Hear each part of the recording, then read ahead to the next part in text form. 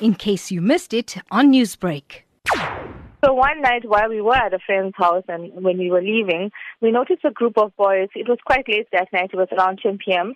and they were kicking around a ball, and we thought it was a ball because it was red, but it was actually a little puppy.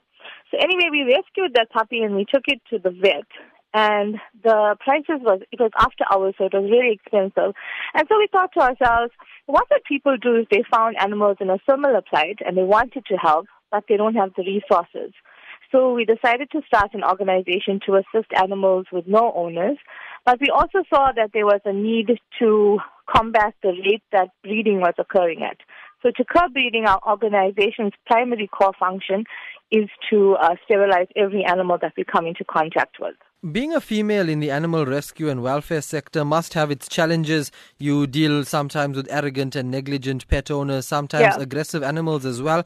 What are some of those challenges that you do face on a daily basis over the many years, and how do you deal with them? Being an Indian female has had many challenges.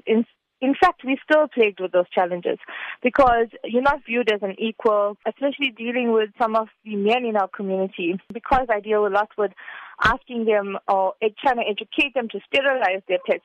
There's a lot of misconceptions, there's a lot of myths, there's a lot of stuff that our grandfathers and great-grandfathers have told us that we can't break through that mindset. So often there have been times where I have been physically attacked, I've been verbally abused, have had a gun drawn to me, I've had somebody pull out a stick, pull out a knife. Remember, my team is made up of 98% females. Just the other day, somebody was telling me, Neeri, you need to get a male on your team because you go into certain townships, you go in there at like 2 o'clock, 3 o'clock in the morning, and it's dangerous.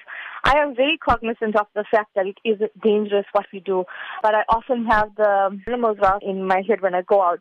Now, there are quite a lot of females working or helping out in this industry, as you also did point out. They're trying their best now to make their mark on the world and try to help these animals in need. What's your word of advice or caution to women that want to actually break into this field? Go in it very thick-skinned. Keep in mind the goal, which is to help that animal. Always keep that in mind. People will always try to tear you down and break you down, not just in this industry, but in any industry. Fight the fight. You remember, you're not just representing yourself or your organization. You fight for the rights of all women. And often at times we still find that the suppression of women in the workforce is still very prevalent. So I would say just keep your head strong. Just remember that anything that another human being can do, you can do it as well, regardless of whether they're male or female. Newsbreak, Lotus FM, powered by SABC News.